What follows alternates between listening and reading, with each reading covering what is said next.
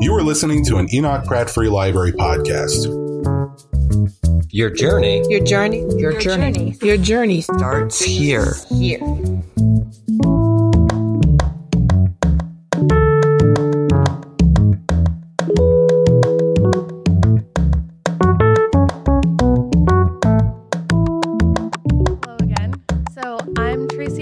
From Programs and Publications, and welcome to Poetry and Conversation. So thank you all for joining us tonight. We hope you'll also join us for some additional upcoming events. On November 15th, Barrett Warner and Meg Eden are reading in this room at 6:30.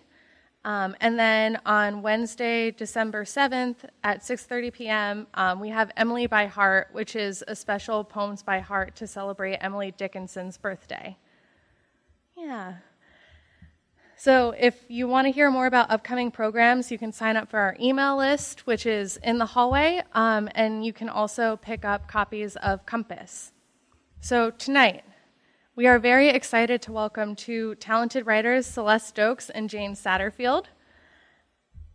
Each poet is going to read, then we'll have a joint Q&A, and then they'll each finish with a closing poem or two. And then there'll be time for you to continue to mingle, buy books, which are on sale in the hallway.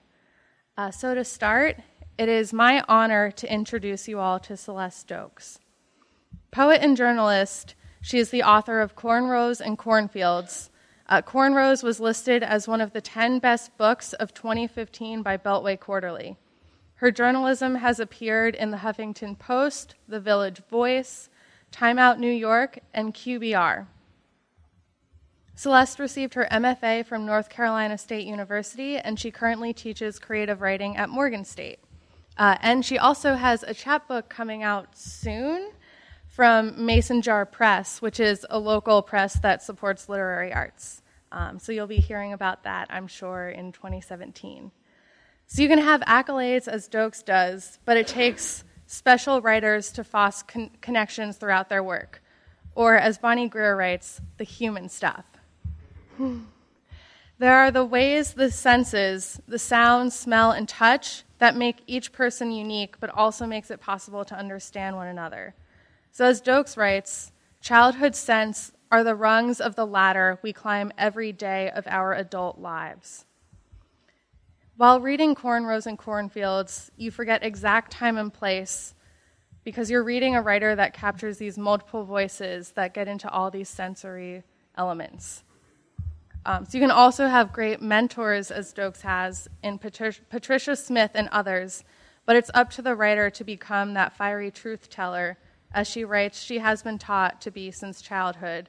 And as you hear when she reflects on refusing to recite the Pledge of Allegiance, when she writes, "He would always be the first bright white boulder crashing into this dark pool with liberty and justice for none." So please give a fiery welcome to Celeste Doaks. Good evening.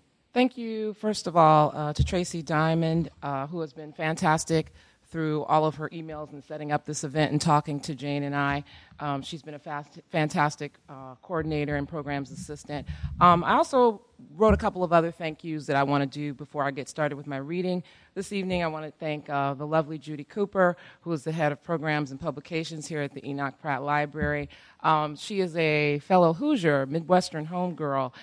She went to IU, though. That's slightly problematic for me because went to Purdue. But anyway, and I also I told her earlier today I was very happy to hear that she had received an award from the City Lit organization for her service to the literary arts. So I'm very happy and thankful to Judy. And also I want to thank, who's not in the audience today, Mr. Johnny Fields, who was a colleague of mine at Morgan State University a long time ago. He told me about a fantastic lady named Judy Cooper, and I'm happy to have met her now. And the last thank yous that are really important, I realized that I rarely thank my publisher when I've been reading, recently. Wrecking Ball Press in Hull, UK. My book was originally published there, and my publisher, who is Shane Rhodes, and also his assistant director, Russ Litton, their encouragement was invaluable, really, in bringing this book to fruition. So I really should be thanking them more often, but I'm doing it today. I think they saw something in my manuscript that many others passed over, and it's really a privilege to have Cornrows come out on that label. And also my friends and colleagues who are in the audience. So those are the thank yous. Hope they were pretty quick today. So I'm starting off actually with a poem that is not mine. It's an odd way to start off a reading. It's a very short poem. I've been doing some thinking. I haven't been doing a lot of readings from my book in the past, I would say 3 or 4 months. So I've had a long time to be thinking about what's going on in the world. There's lots of things going on in terms of police brutality, racial tension, the election is going on, right? We have all these things sort of playing in our head, right? But one of the things is, oftentimes when we think about art, or I'm thinking about art and how it affects the world, sometimes maybe we get disappointed about maybe the effect that we think art is having on the world. But I was sort of, inspired by going to the National Museum of African American Art in D.C. It was my first time going there. And what was beautiful to me is on the way out of the museum, on all of these big walls, they had, just tons of writers, of African-American writers and people who I'd look up to, and their words were kind of on the wall as you were exiting the museum. One of my students actually just came back from the museum too. And so I thought that was really inspirational to think about how art is constantly sort of shepherding us towards thinking about the world in different ways. So with that in mind, the first poem I'm going to read is by a writer who I like a lot. Maybe some of you have heard of him, but it's about the death of Eric Garner, who died in New York at the hands of police.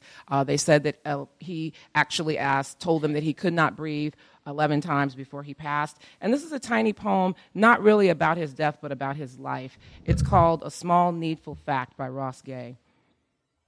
A small needful fact is that Eric Garner worked for some time for the Parks and Recreation Horticulture Department, which means perhaps that with his very large hands, perhaps in all likelihood, he put gently into the earth some plants which, most likely, some of them, in all likelihood, continue to grow, continue to do what such plants do, like house and feed small necessary creatures, like being pleasant to touch and smell, like converting sunlight into food, like making it easier for us all to breathe.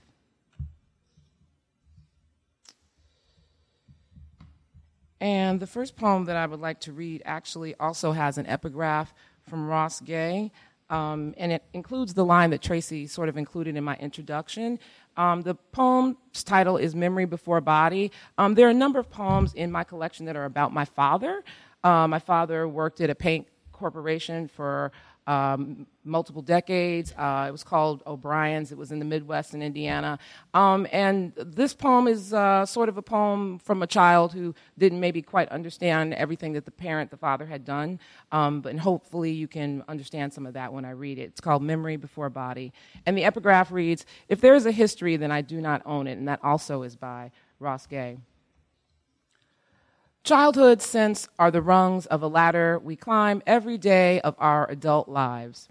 We remember to climb gently, each footstep recalling Mama's chocolate chip cookies at Christmas time, or the tinge of bleach wafting through the air from a freshly mopped kitchen floor. Or maybe a father's piney sawdust just beyond the garage door hinge. These ghosts we greet each morning, waking to sunlight falling through blinds, the apparitions the nose knows. Even now, a crimson spray can paint perched right outside my brownstone window conjures his after 5 arrival from O'Brien's. The reek of fumes comes back, his blue work coat soiled as he peeked throughout the house for me. But before his afro and steel-toe boots would appear, turpentine, thinner, and solvent were there. Before he could round the corners of our stucco walls, I held his whole day inside my lungs. The heated words cast down from white superiors, the lunch banter of men, the thousands of hours gone by waiting for the minute hand to cross over to 5.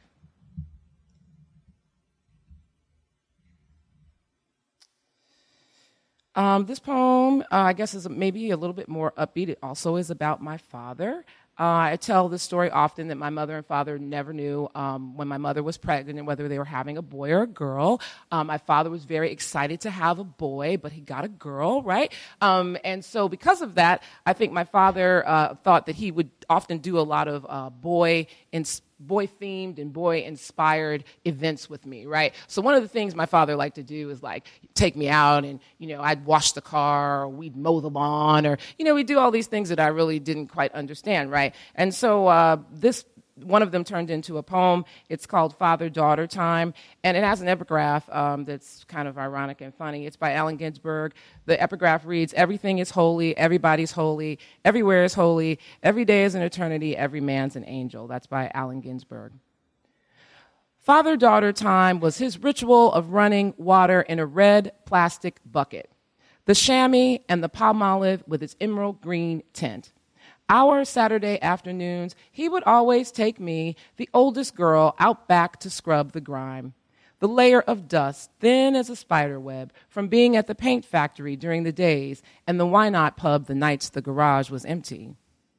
Oh, what a blessing to watch his hands working, wiping the hood clean to perfection, the same way a carpenter sands two wooden planks into a seamless dream. Even the raised chrome got special attention, the way I wished my announcements of another A would elicit a grin. But instead, this was our father-daughter time, his kneeling on one knee, hands baptized in suds, scrubbing the sapphire paint spotless, his asking me to Brillo pad the white walls. He stressed their importance, saying they must be as pristine as the tablecloth at the Last Supper.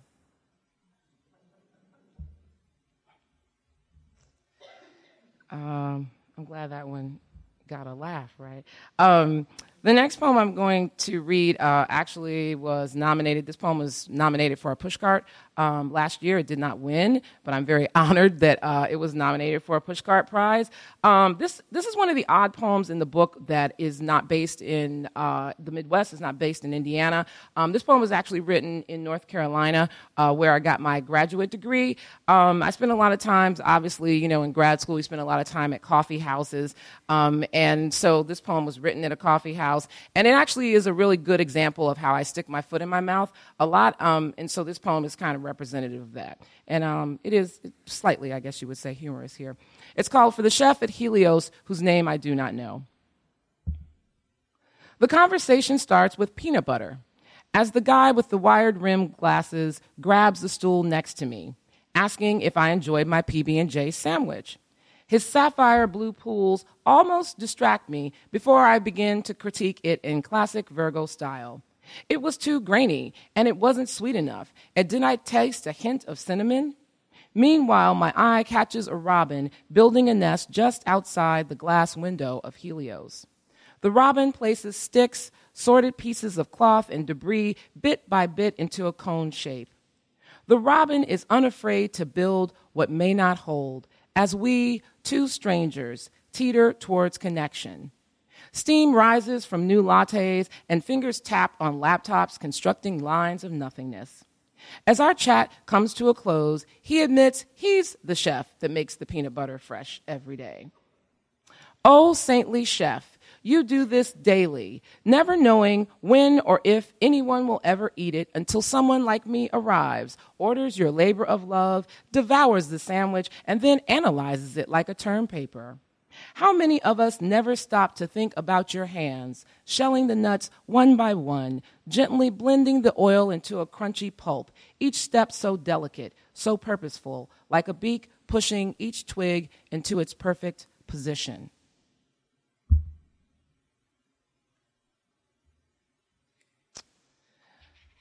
I'm also going to read, this next poem is still in my book, but I'm going to read a couple of poems that actually are ekphrastic poems.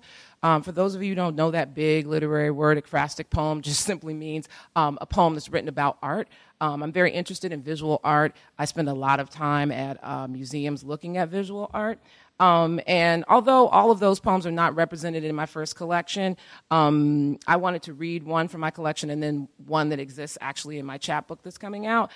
So I think this poem, a little background on the poem, is about Frida Kahlo. For those of you who don't know her, she's a Mexican artist. She's revered for her work, but she's also, the stories that surround Frida Kahlo are also sort of the thing that most people know, that she had a tragic accident when she was very young on a bus where her pelvis was severed. And she also spent a lot of time with her husband, Diego Rivera. And the epigraph in this poem sort of gives you a little explanation about their relationship. It says, Frida Kahlo was often referred to her friends as the dove, and Diego Rivera, her husband, was sometimes called an elephant due to his heavy stature. And the poem is called The Elephant Speaks to the Dove. It's in the voice of Diego Rivera. Carnino, your dreams did not die in the bow of that school bus. A silent canary coming to pierce your spine, pelvis, collarbone, but no derailed thief could steal your proud gorilla reds. You pray for death, but I save your breaths on a spindle. Weave airy wool as you slumber. Tuck them like socks in our armoire that I will someday give to our 3 children whose cheeks will never know our kisses. Your body is not broken, but rather a delicate vase of cracked glass that smiles under Coyoacan soul. It sits on my heart's shelf, devoid of flowers, but glorious in its own emptiness. I know that pain splits your body like a lightning bolt, its electric currents driving you to bottles of Patron, the liquor a salve for your bleeding soul. You worship painkillers and the paintbrush. They become your only God, and I do not help matters much with my disobedient penis poking the pistils of other flowers. Lo siento, mi amor. But when I gaze at you, draped in ornate Mexican dress, flawed and flawless, debilitated and divine, how your mouth full of 4-letter abrasions, how you prepare my lunches while I labor over luxurious murals, how your bird-like hands bathe this elephant body. I am nothing but grateful your white wings have descended on me with fire and alegria.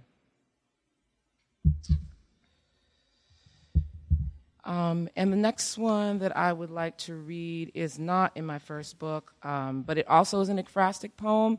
Another thing that I was doing when I was doing some research on visual art is I was paying a lot of attention to all of the changes in artwork that Michelle Obama was doing in the White House when she first got there. Of course, now they're on their transition, her and Barack are on their transition out. But Michelle Obama, when she got into the White House, she changed a lot of the paintings that were on the wall. Some of you may know the story.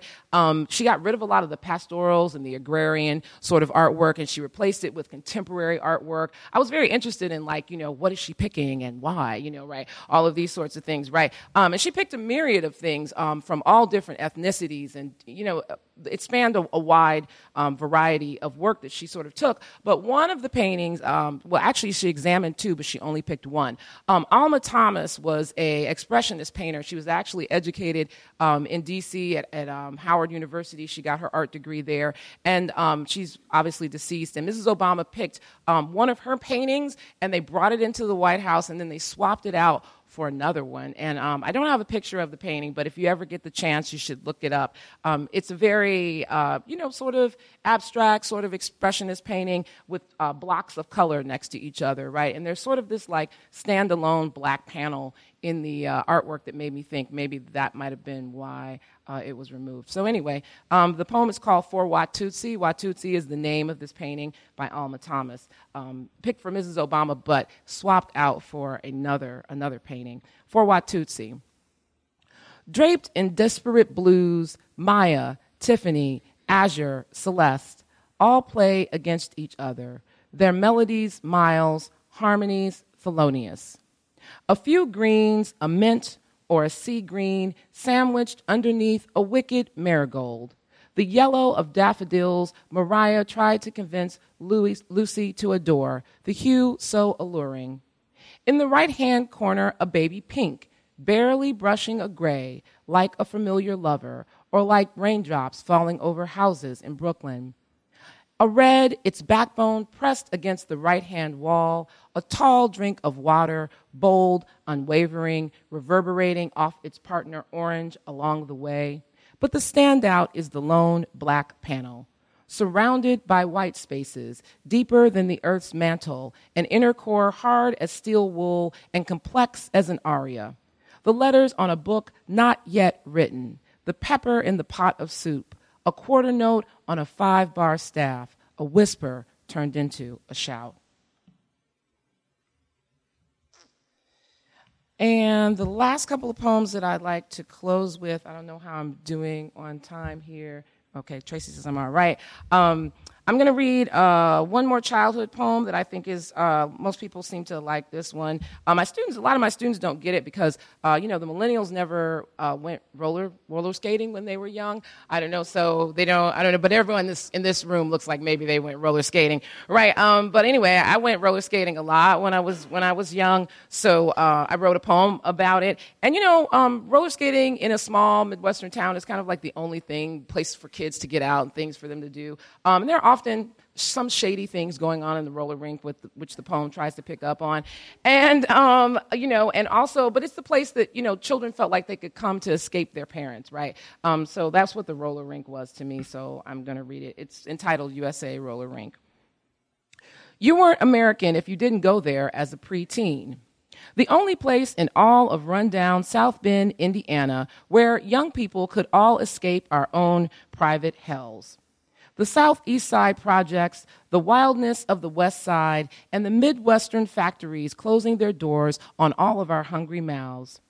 Here, we were reborn in the likeness of Vaughn Mason and the crew. Their bounce, skate, looped in our ears as we took our hungry mouths and skated it all away. We were reborn and thinking that we brushed off our 4 wheels, used front stoppers like tricycle training wheels we would never take off.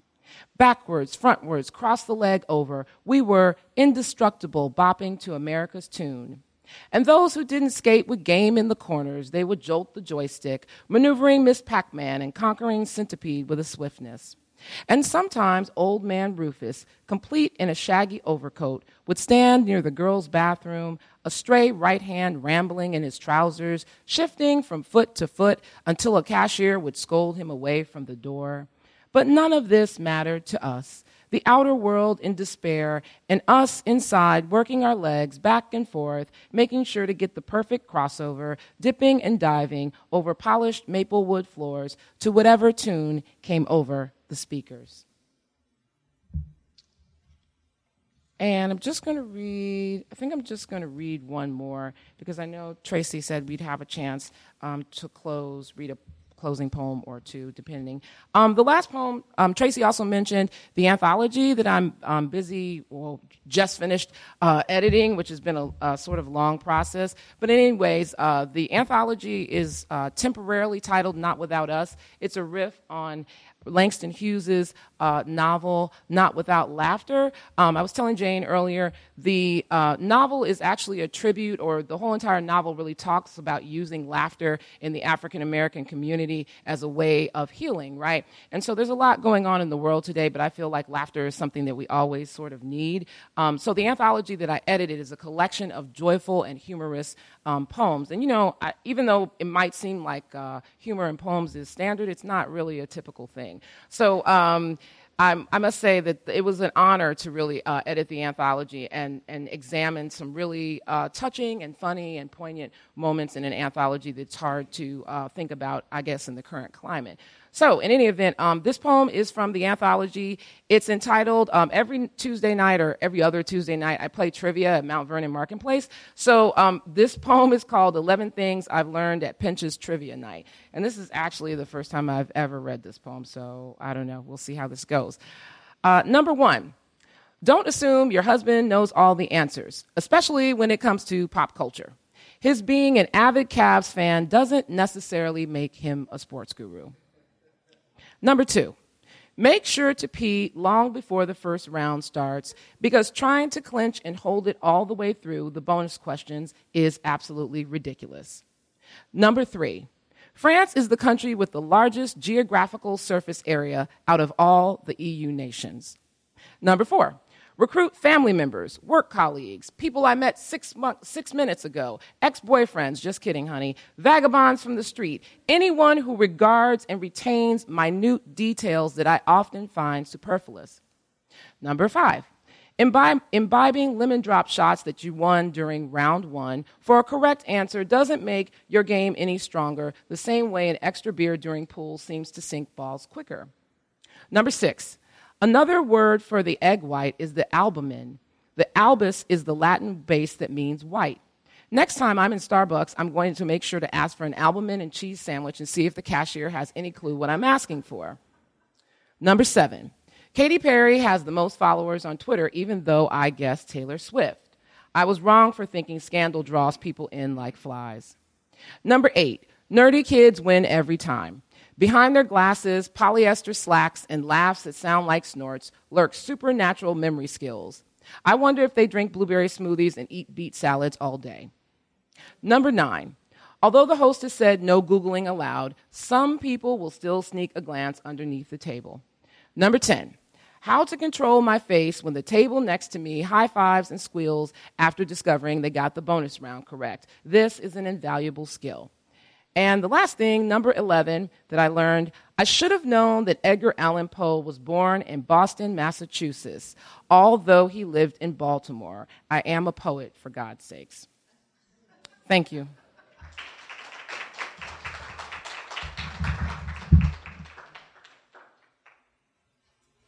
Oh, thank you, Celeste. That was really wonderful. I'm Shailene, and I'm going to introduce our second reader, who is Jane Satterfield. Jane Satterfield is the recipient of awards in poetry from the National Endowment for the Arts, the Maryland Arts Council, Bellingham Review, Ledbury Poetry Festival, Dyslexia, and more. Her essays have received awards from the Pirates Alley, Faulkner Society, Massachusetts Review, Florida Review, and the Heekin Foundation, among others. Her books of poetry are Her Familiars, Assignation at Vanishing Point, and Shepherdess with an Automatic. She is also the author of Daughters of Empire, a memoir of a year in Britain and beyond. Born in England, she teaches creative writing at Loyola. We think backward, don't we, women, writes Jane Satterfield, through our mothers' generations gone.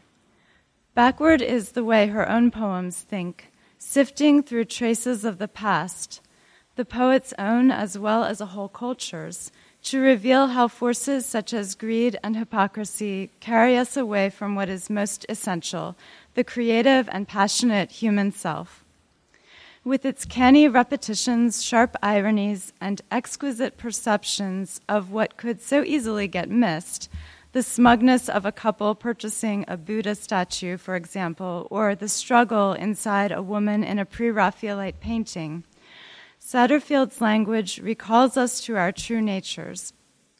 In a poem about reading Billy Collins with her daughter, she beautifully celebrates a poem as a monument, a field of meaning.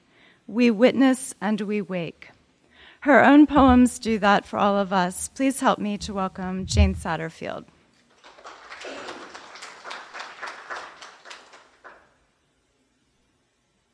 Thanks, Shailene, and thanks, Judy and Tracy and everyone at the Pratt. It's terrific that there is such a wonderful space for literature in our city, and I'm always thrilled to come here. And thanks, everyone, for coming out on a busy middle of the week night. It's fun to be here. I guess it was about a year ago, Celeste and I read at the book fair, which was wonderful. And one of the things that we both enjoyed learning about each other was childhood. And my father was in the military. He was in the Air Force, and eventually, and he met my mother in England. So my mother has this Irish, English background, and my father has an American military tradition, and so that's kind of shaped the way I think about poetry.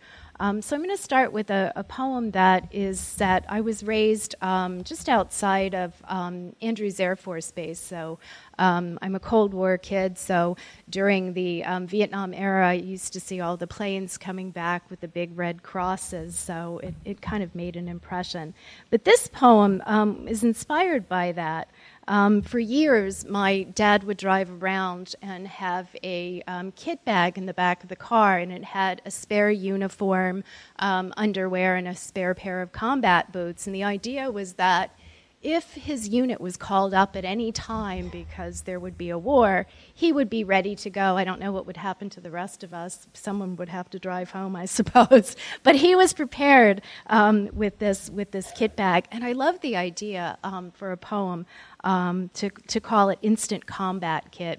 At the same time, I was sent to Catholic schools, and if there's nothing like a Catholic school to give you a vision of the apocalypse.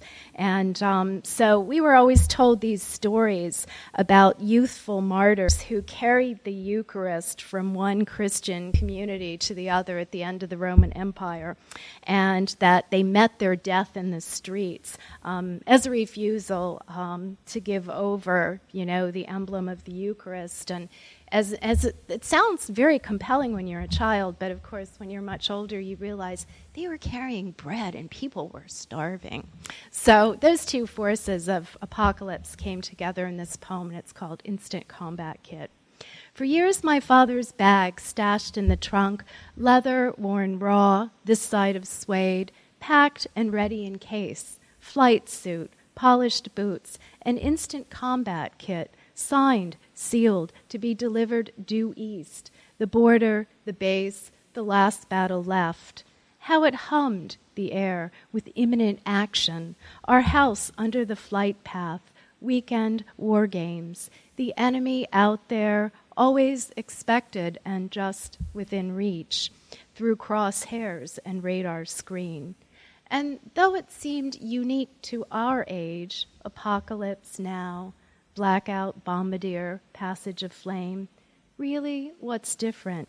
Just our hands on the switch.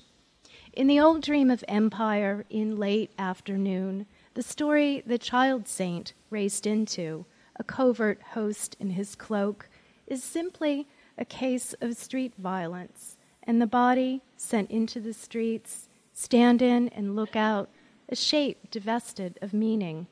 And the blows coming down until you see you have to forego it. Reason, the right explanation, plot whispering, did you deliver? What can be reached?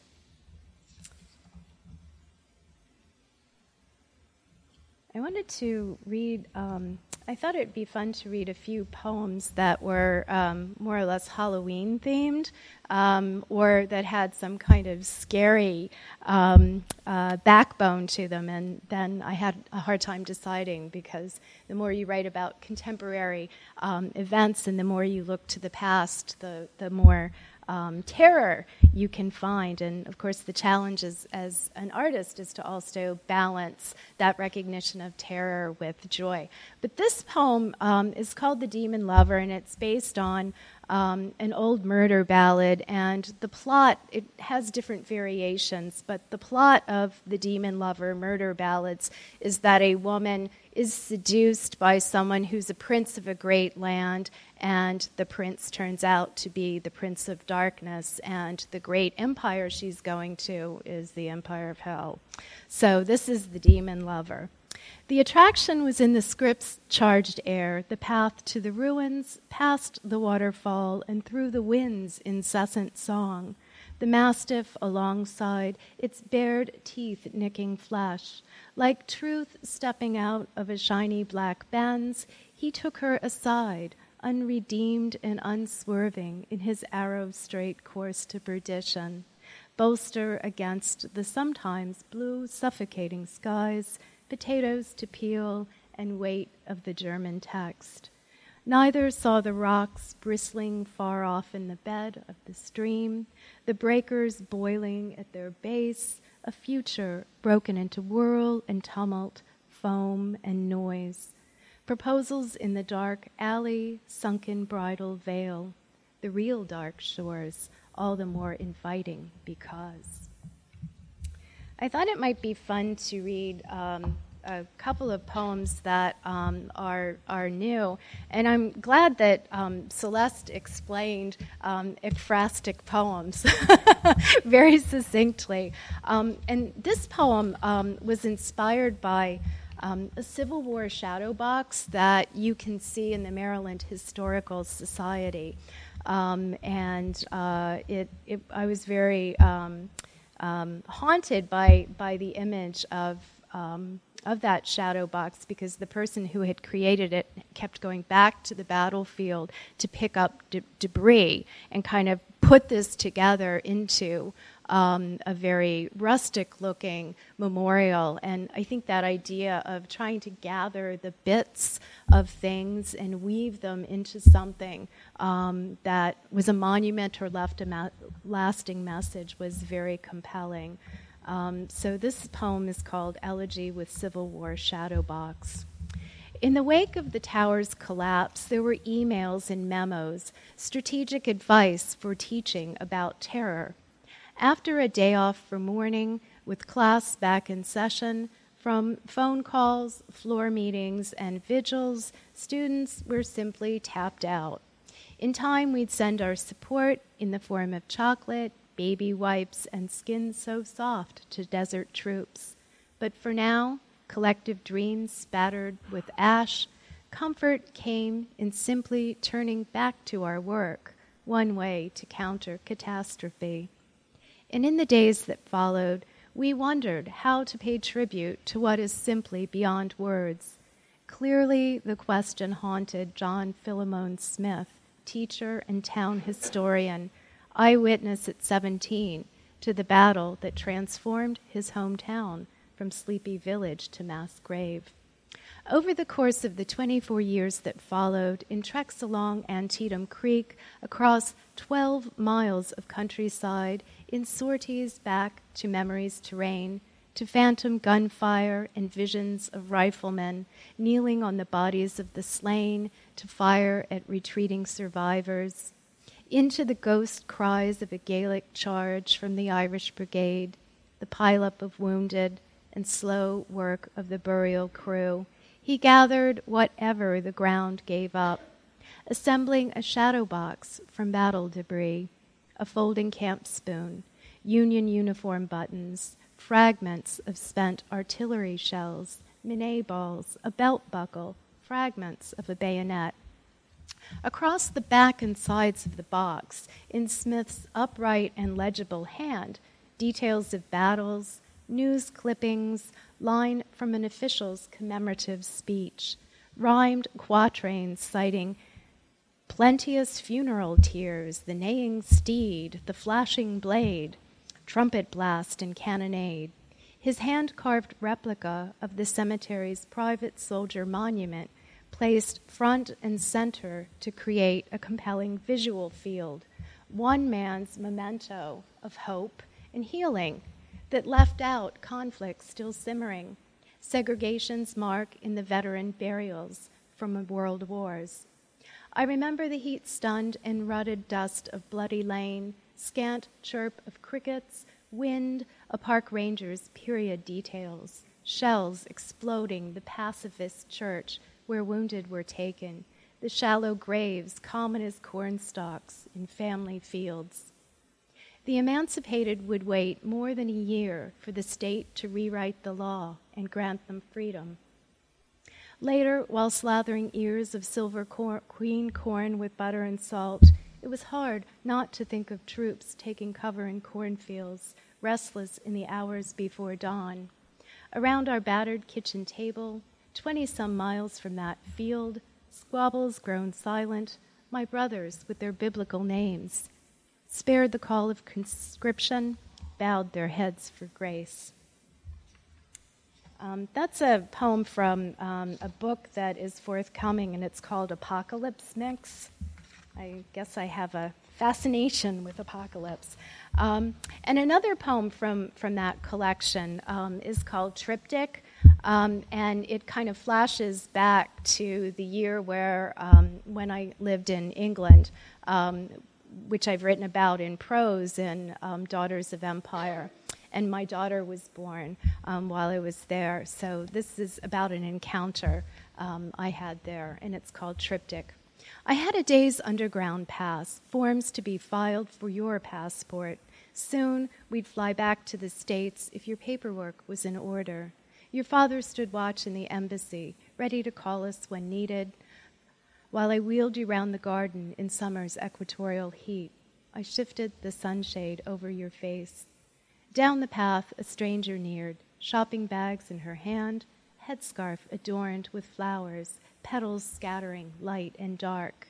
In this time before fear was everywhere, what was the reason she caught my gaze? Nearly 2 decades on, my screen flickers with images of crowds and crusades, flags set aflame, placards facing off outside the same American embassy. Afghanistan's the graveyard of soldiers. If you want Sharia, move to Saudi. Rage tilts toward extremes. Citizens are advised to review the worldwide caution, stay current with media coverage. The camera pans across the rolling crowd, one side against the other, Londoners who'd banish all immigrants, Muslim protesters gathered in white. How to speak of what we share, what separates us. If there's a woman in the crowd, I don't see her. But I remember the day I waited with the pram, how you blinked as I pulled back the sunshade and you tugged your tiny bonnet, clenched fist unfurling. In time's reflecting pool, water gathers, builds to spill. That stranger, alone, hesitant, reached in to touch your face. What was her past? A dream of mosquito nets, flashing rain, the cardamom pods she'd bought for her mother. She saw a mom with a pram and neared, touching the face of a stranger's baby, smiling as she said beautiful, as she said blessed.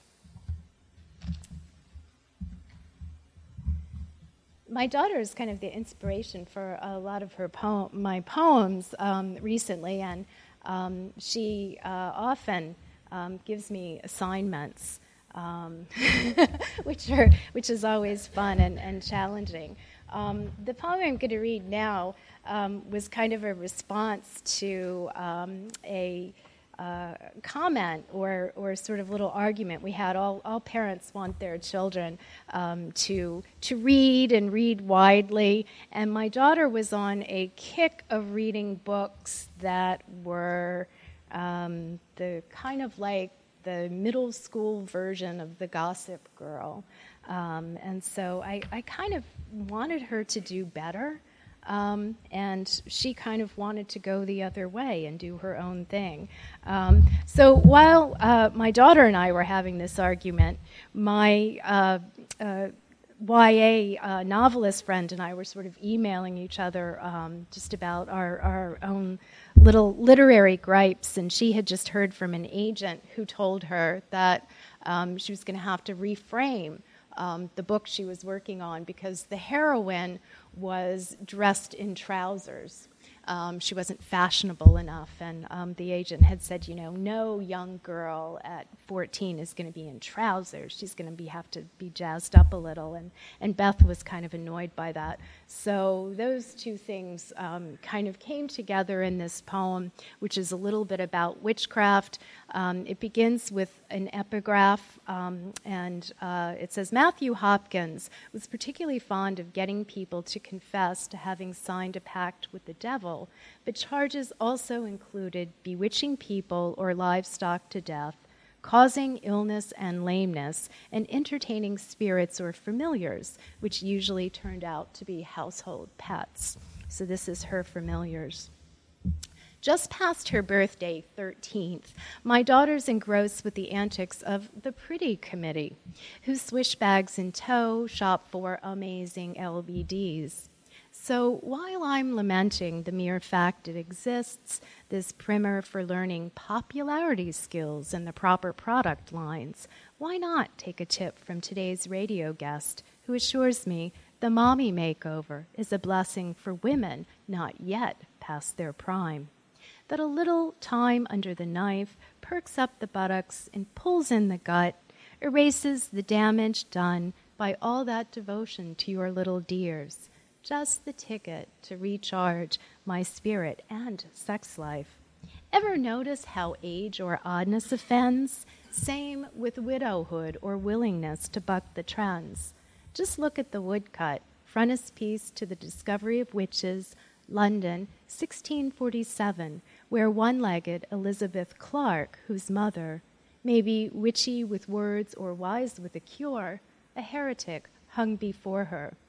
After 3 days without food or sleep, Clark finally confessed the name of her 5 familiars: Holt, News, Sack and Sugar, Jamara, and Vinegar Tom, cats, rabbit, spaniel, and greyhound.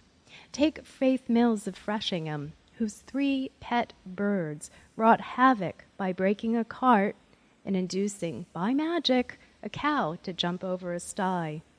An affection for animals, it seems, in the eyes of the powerful, was as good as witchcraft, a grievous, read hanging, crime. Thank God the girls in the pretty committee all find the right dress and strappy stilettos. Thank God they Twitter and text to stay in step with the times. The pressures of fashion are many. The plot, my daughter says, will improve. Soon, one of the gang will be on the outs. From gossip, innuendo, and grievance, anyone can construct a watertight case. How came you to be acquainted was the favored question of Hopkins, the self-appointed witch-finder general, bearer of needles and bodkins, Puritan cloak and cape, the best accessories of his time. The feeble, the poor, and otherwise unpopular didn't stand a chance. From fees charged to the estates of the accused, he made a not unpretty profit. I think the last poem I'll read was was an assignment from my daughter. We used to go help out family members who had young children who lived nearby, and we would babysit. My sister-in-law had 3 children relatively close together, so we used to, Catherine and I would offer to babysit so they could have date night. And so their family had cable, which we did not, and so we often found ourselves watching the Cartoon Network after we put the babies to bed. And so there's this wonderful show called The Grim Adventures of Billy and Mandy. And the premise of the show, which I kind of describe in the poem, is that the Grim Reaper is stuck in suburbia. So this is, I can kind of pass this around so you can see what the Grim Reaper looks like. And he has two children who kind of like guide him through his existence.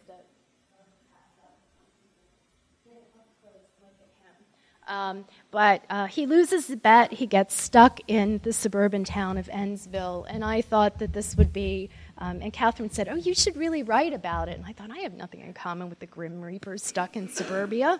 The Grim Reaper stuck in suburbia. So I ended up with the poem Ennsville. I love games and I never lose, so yes, I am grim. Now I've lost a bet for a hamster's soul, and I'm stuck in Ennsville. Best friends forever with Billy and Mandy, a mean-spirited girl with humor so black it splits the skull. Sure, I'm a walking skull and bones, but don't I have dignity to lose? Billy thinks it's a dress, this black robe which adds to my grim appearance. Kiss, kiss, says Mandy, to me, the Reaper, held hostage in suburban Ennsville. How strange it is to watch days pass in Emsville.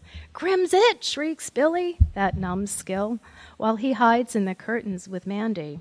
How I miss the simple pleasure of cutting a soul loose from this world.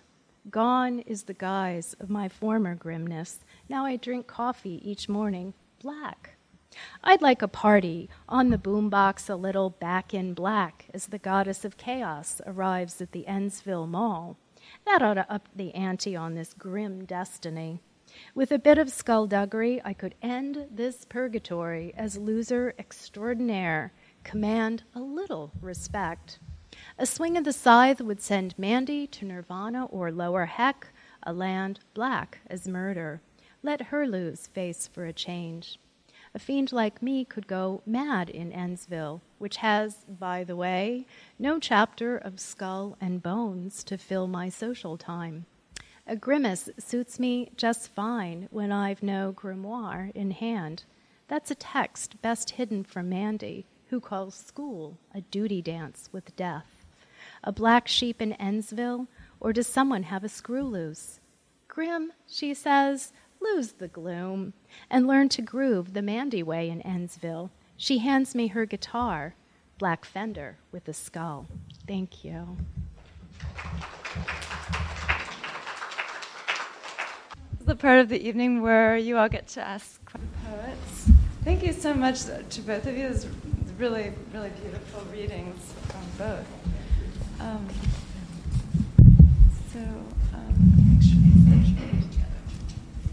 Oh, and we're recording for a podcast, so if you have a question, I'll bring you the mic so we can capture your question. Would anyone like to start us off? Oh, sorry.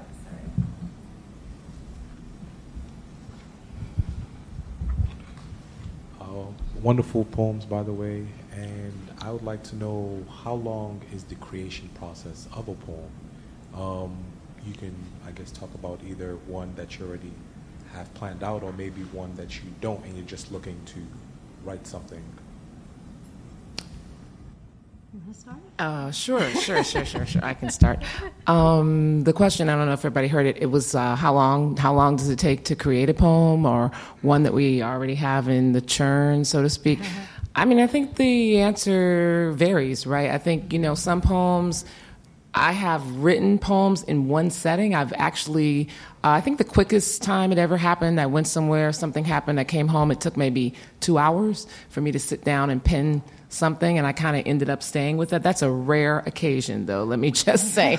Most of them end up in bits and pieces, constructed over time, right? You know what I mean? And so you have an idea, maybe, that you think is going to make a good poem, but maybe it doesn't turn into a good poem, and then you save it and it ends up somewhere else. I mean, the answer isn't very straightforward, right? I've also had poems that I've been working on maybe for 2 years, right, that maybe haven't totally come to completion. So I don't know. For me, the childhood poems, the ones that are in my first book, Cornrows, a lot of those came over the course of years, right? I was working on them and building them, but I was going back to them and sort of tinkering with them. And so I don't know what Jane's process sort of is, but she also writes about childhood, as you can hear. So, or childlike things, maybe childlike things, maybe is what I should say. But so I think the answer just varies for me. I think there's no one set method in any way for me. Yeah, my process is very similar to that. I think I cannot imagine that I've ever written a poem in any less than 2 hours, on that miraculous occasion where a poem does come into being pretty quickly. But if they come into being quickly, I think it's because they've sort of been circulating in your consciousness for years, and there's something that happens in the outside world that kind of triggers the impulse, and also the music for the poem to enter the world fully.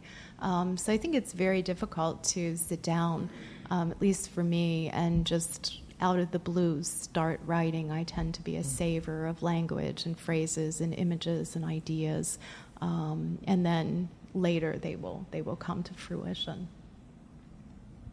That's a great question. That's my student. Gold star. Or two. Some writers say that it's work, and they write so many words per day, beginning at a particular time of day, and then they stop at a prescribed time. It sounds like poetry is a little bit different. So do you have a particular time of day? Is it on a regular schedule? Or can you not crank out 1,000 words per setting on your way to an 80,000 word transcript or something? I think that the people I know who do those kinds of set hours per day or set words tend to be prose writers rather than poets. Sometimes I don't know if poets have, maybe we have short attention spans. Yes. Could be. But the other maybe more positive way of looking at that is that poetry is very portable. You can do a lot in your head, I think, and in your heart, and then kind of carry that with you. And then when you get to the page, things can move very quickly. But I think when you're writing prose and especially novels, you do need to have your people talk about butt in a chair time, and novelists have to do that. And some of them will spend up to 8 hours a day just cranking out the words and setting down the scenes. But that's not an effective method for me. Yeah, I agree. I think Jane was very politically correct. I would totally say that poets are more, they have greater cases of ADD, I guess you would say. And, prose writers, all my fiction friends, they also do that sort of 3 hours in the morning, 22,000 words per, I don't know, whatever, per day or something like that. I mean, that's a lot of work, I feel like, for poets, because even the poems are like one page. So even that takes, hours or days or whatever to kind of construct. So it's a different sort of process, I sort of feel like. But for me, in terms of writing or when I write, I like to write at night, like a night owl. I like to write when nothing's moving and the phone's not ringing and I don't have to go get groceries or anything. So I like to write like either really, really early in the morning or really, really late at night. So those are the times, but never have I been a person that, 5 days a week I get up for 2 hours in the morning and write. It just doesn't happen that way for me.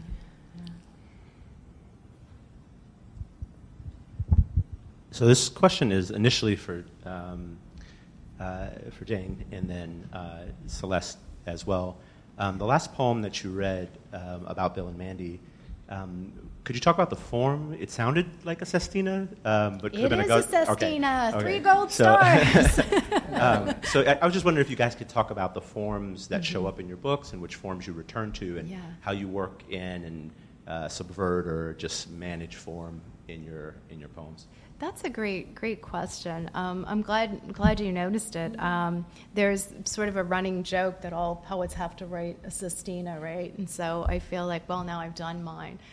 Every once in a while I get the idea to do it. And this is an example of a poem that I prepared words for probably about 2 years before I actually wrote the poem, because I tend to write in free verse primarily. And I'm married to someone who writes primarily in received forms and metrical verse. And so one of the things that I've noticed is that he is able to, my spouse is able to write poems relatively quickly in a way that I'm not, because he can identify which form will best, the music of which form and the pacing of which form will fit the impulse of the poem.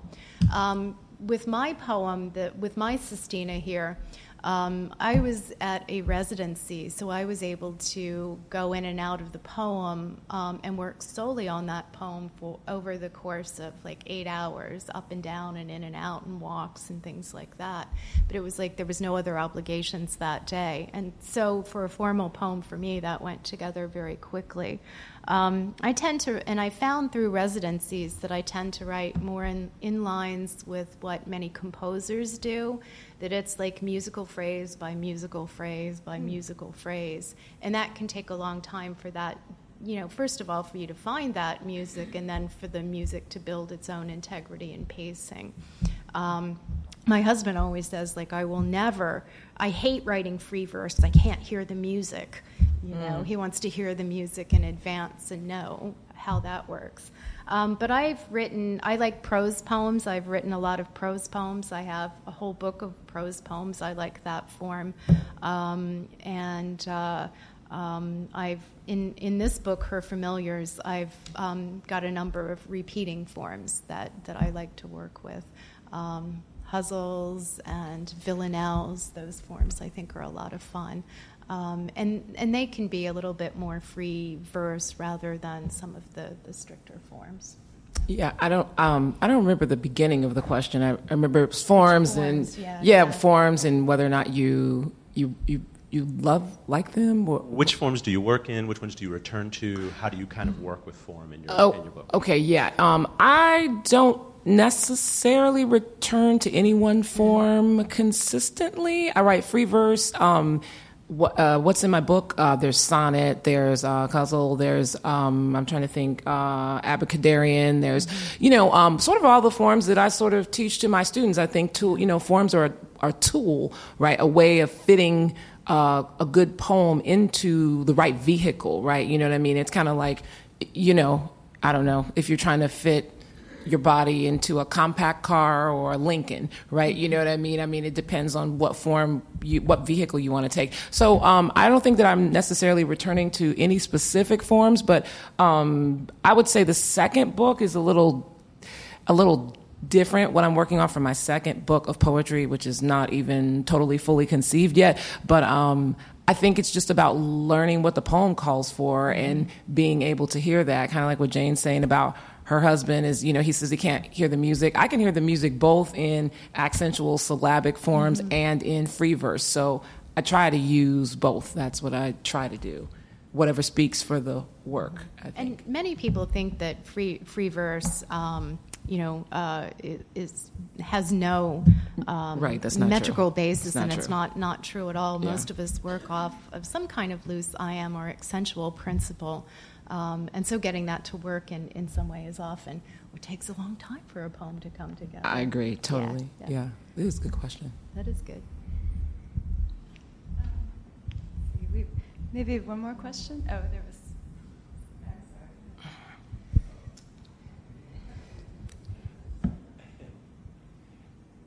I'm struck with both of your work, the way that, Celeste, you describe the work of other people, your father or a chef, or Jane, you describe things that come up as, with parenting. And it seems like poets can be really rooted in the small things around them, whereas I never, find that kind of inspiration in the everyday. How does that happen? I do think poets, as I've said before, I think poets do find totally inspiration in really tiny things. I think I've had friends say before, don't go out with Celeste because you'll end up, something you say or do will end up in a poem. No, really, friends have been terrified, right? You know what I mean? And it is kind of true that life does provide a lot of inspiration for my poems. So, but it's not that I'm looking all the time. That's the odd thing. It's just that these little things sort of are coming up, and I'm sort of collecting them out of the sky.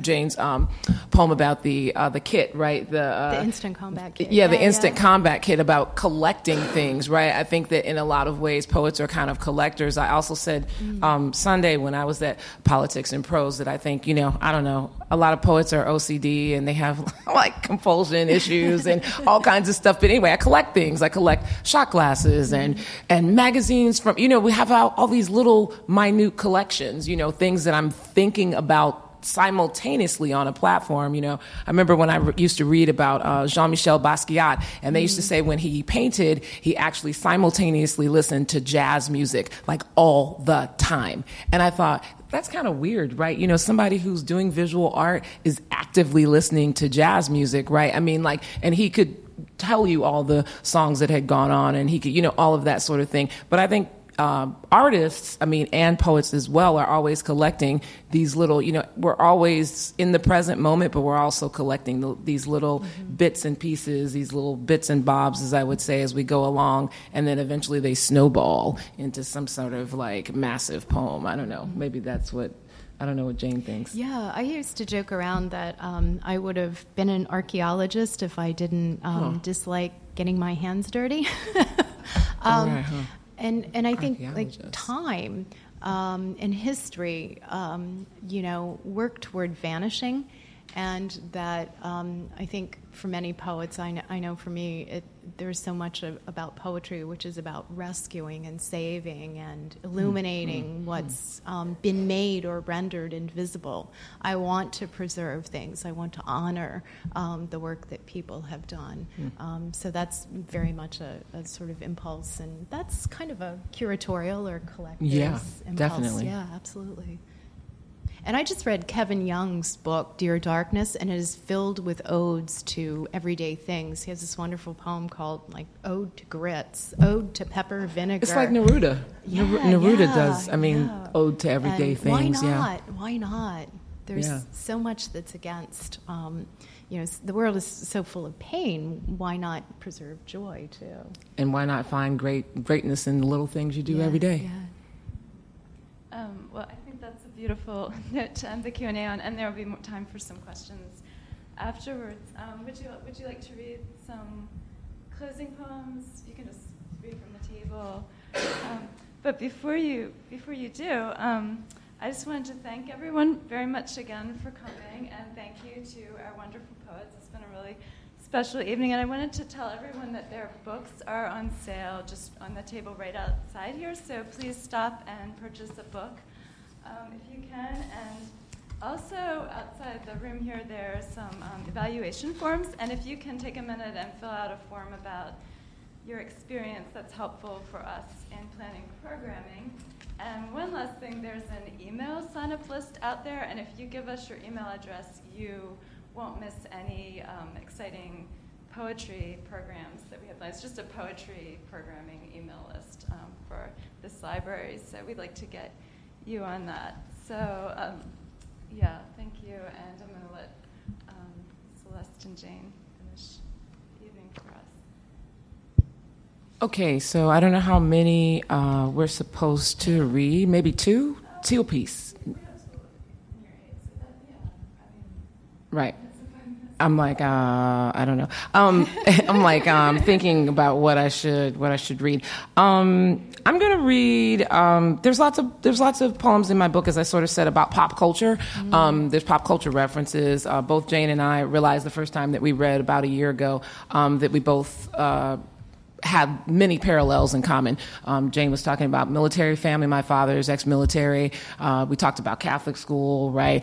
And then I have lots of pop culture poems in the book. So this is one of them, one of the pop culture icons that pops up in the book. It's a tribute to Michael Jackson. Many of you, I guess everyone in the room probably knows Michael Jackson.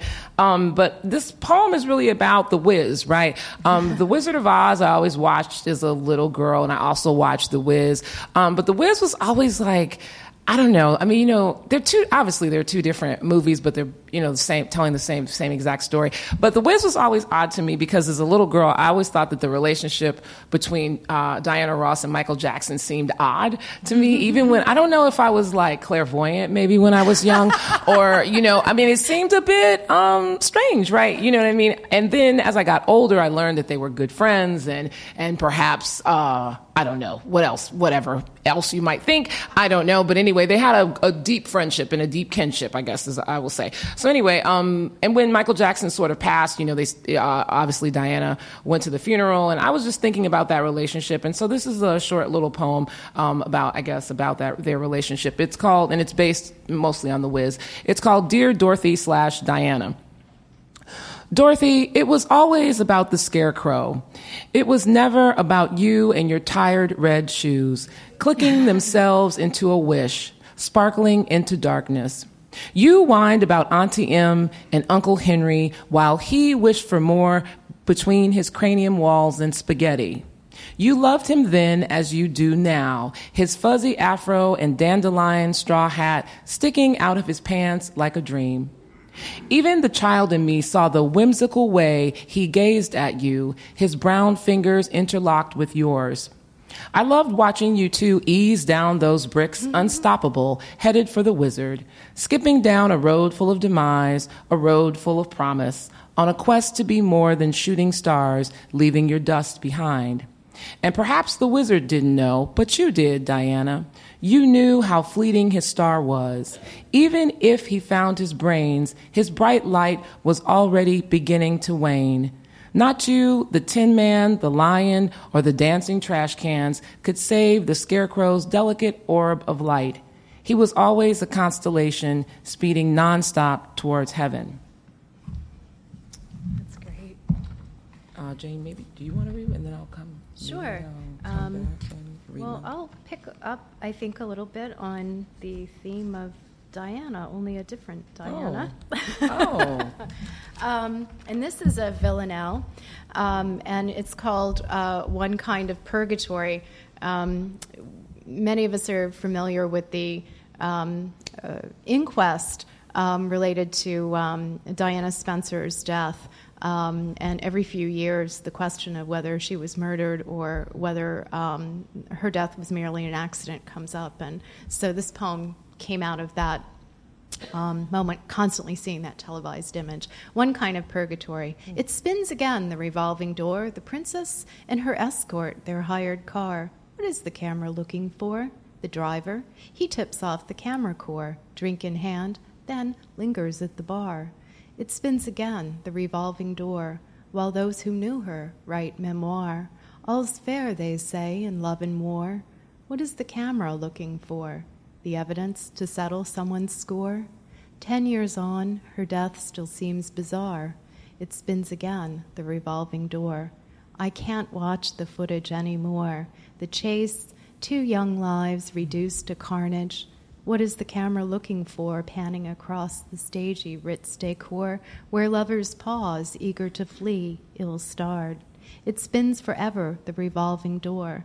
What is the camera? What are we looking for?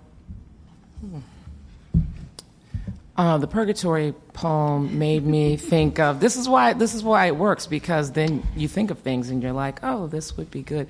Purgatory, heaven, hell, the place in between, makes me think about a poem in my book that I wrote for my grandfather. My grandfather's been deceased, over 20 years now, and my father was originally born in Tennessee. So we sometimes, when I was young, we would take family trips to Tennessee, and but what was really striking to me, I guess you would say, about my grandfather's funeral is that he had 2 funerals. My grandfather had a funeral up north, and then he also had a funeral down south, which was strange to me as a young person. I guess you would say that I was like, 2 funerals? I'm not really sure, but it does happen, and they were worlds apart from each other, right? The northern funeral was really strict and proper, and the southern funeral was like people falling out in the aisles, right? So this poem is sort of about that, but also about sort of, I guess, realizing maybe the beauty in death too. It's just simply titled Granddad's 2 Funerals. Has 2 parts. 1. In South Bend, the robed choir sang sappy hymns while the minister spoke politely about going home to the Lord. People dabbed their eyes as if they were in an ICU full of newborns. And I still fumed from a fight with Dad where he blamed my lateness on getting all dolled up like my mother. The family limo outside waiting impatiently for me. 2. But in Trenton, Tennessee, even the air tasted different. No fancy limos, Dad and I didn't butt heads, and my brother and I rode silently to Mount Olive Baptist Church with the windows peeled down, humidity in our throats, and Tupac's Shed So Many Tears looping in a tape deck. I wore open-toed sandals and a thin rayon dress, as my brother took swigs from a Remy Martin bottle stashed underneath the driver's seat. It clinked when we turned sharp corners, and inside the church, a top-heavy black woman with a bad weave and tacky pumps, her feet oozing over the sides, belted out, "His eye is on the sparrow."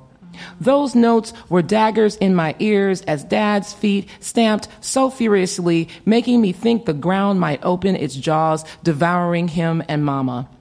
She was his delicate bodyguard, a pillar that only turned when the preacher and family members finished reciting their memories and comical anecdotes. And eventually, Dad, my Uncle Tommy, and 6 of Granddad's brothers lined up in 2 rows, the bumblebees circling their freshly cut heads, their faces heavy with sweat and tears, and carried Granddad's body right out of that church like 8 shiny-suited black Cadillacs headed home. Oh, man, that's great. I think I'll do a quick poem from my forthcoming book, called Apocalypse Mix, and it's not quite 2-pack, but the rock star, nonetheless. So this is called Ideal for Living, and the poem's a little bit of an elegy for Ian Curtis, who was a singer and songwriter for the punk band Joy Division. And it takes place in the mall. An ideal for living. Beneath the flicker of fluorescent lights, the auras of perfumed tea, double strollers block the aisles. Looks like we'll linger here a bit beneath the gaze of flower-garlanded mannequins. Dear lady of the artfully wrinkled Bermudas, destroyed matchstick jeans, and ballet flats, why is it this season's psychedelic orange makes me think of detainees in stressed positions? Suddenly the volume's up, and I hum along. Love will tear us apart. How is it I've arrived here, teen in tow, dear dressed to impress with the vintage field army watch, the studded leather belt? And what of ruined epileptic Curtis, winner in the suicide sweeps, Curtis who crooned against a throbbing bass line's frontal assault? Curtis, who didn't live long enough to hear his single, all-time great alt-rock anthem, become mere background noise. How come I hear the song as I first did, authentic, on cassette? Become the dark tape spooling through my battered Walkman. Dear dressing room with the hidden cam, dear, but I digress. The joke seems less witty now. As pressed for an answer, I tell my daughter what Joy Division is. Nihilism, wordplay, doublespeak for concentration camp, prostitution wing. Not the work of meaning, but the making of meanings. In the afterlife of that atmospheric baritone, my teacher's discount buys me a black dress, my daughter a headband of shimmering silk.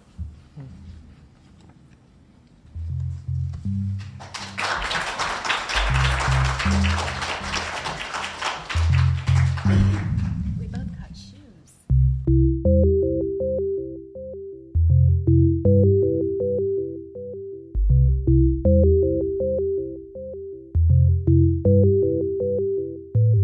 This podcast is a production of the Enoch Pratt Free Library and the Maryland State Library Resource Center.